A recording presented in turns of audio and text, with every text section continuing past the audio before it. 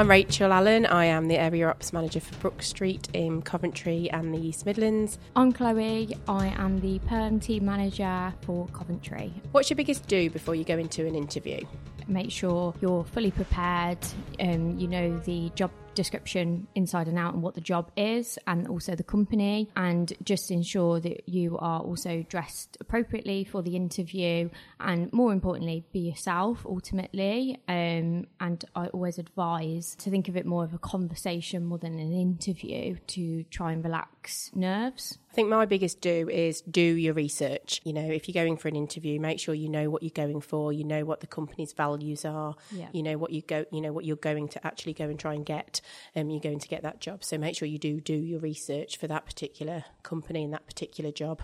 Completely agree. So what's your biggest don't when going for an interview? Don't be late. It's kind of number one.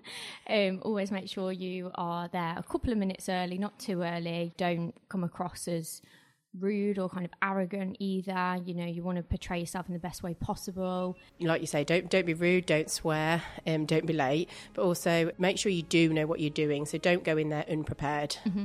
Don't go in there without doing your research. Don't forget the name of the person you're asking for.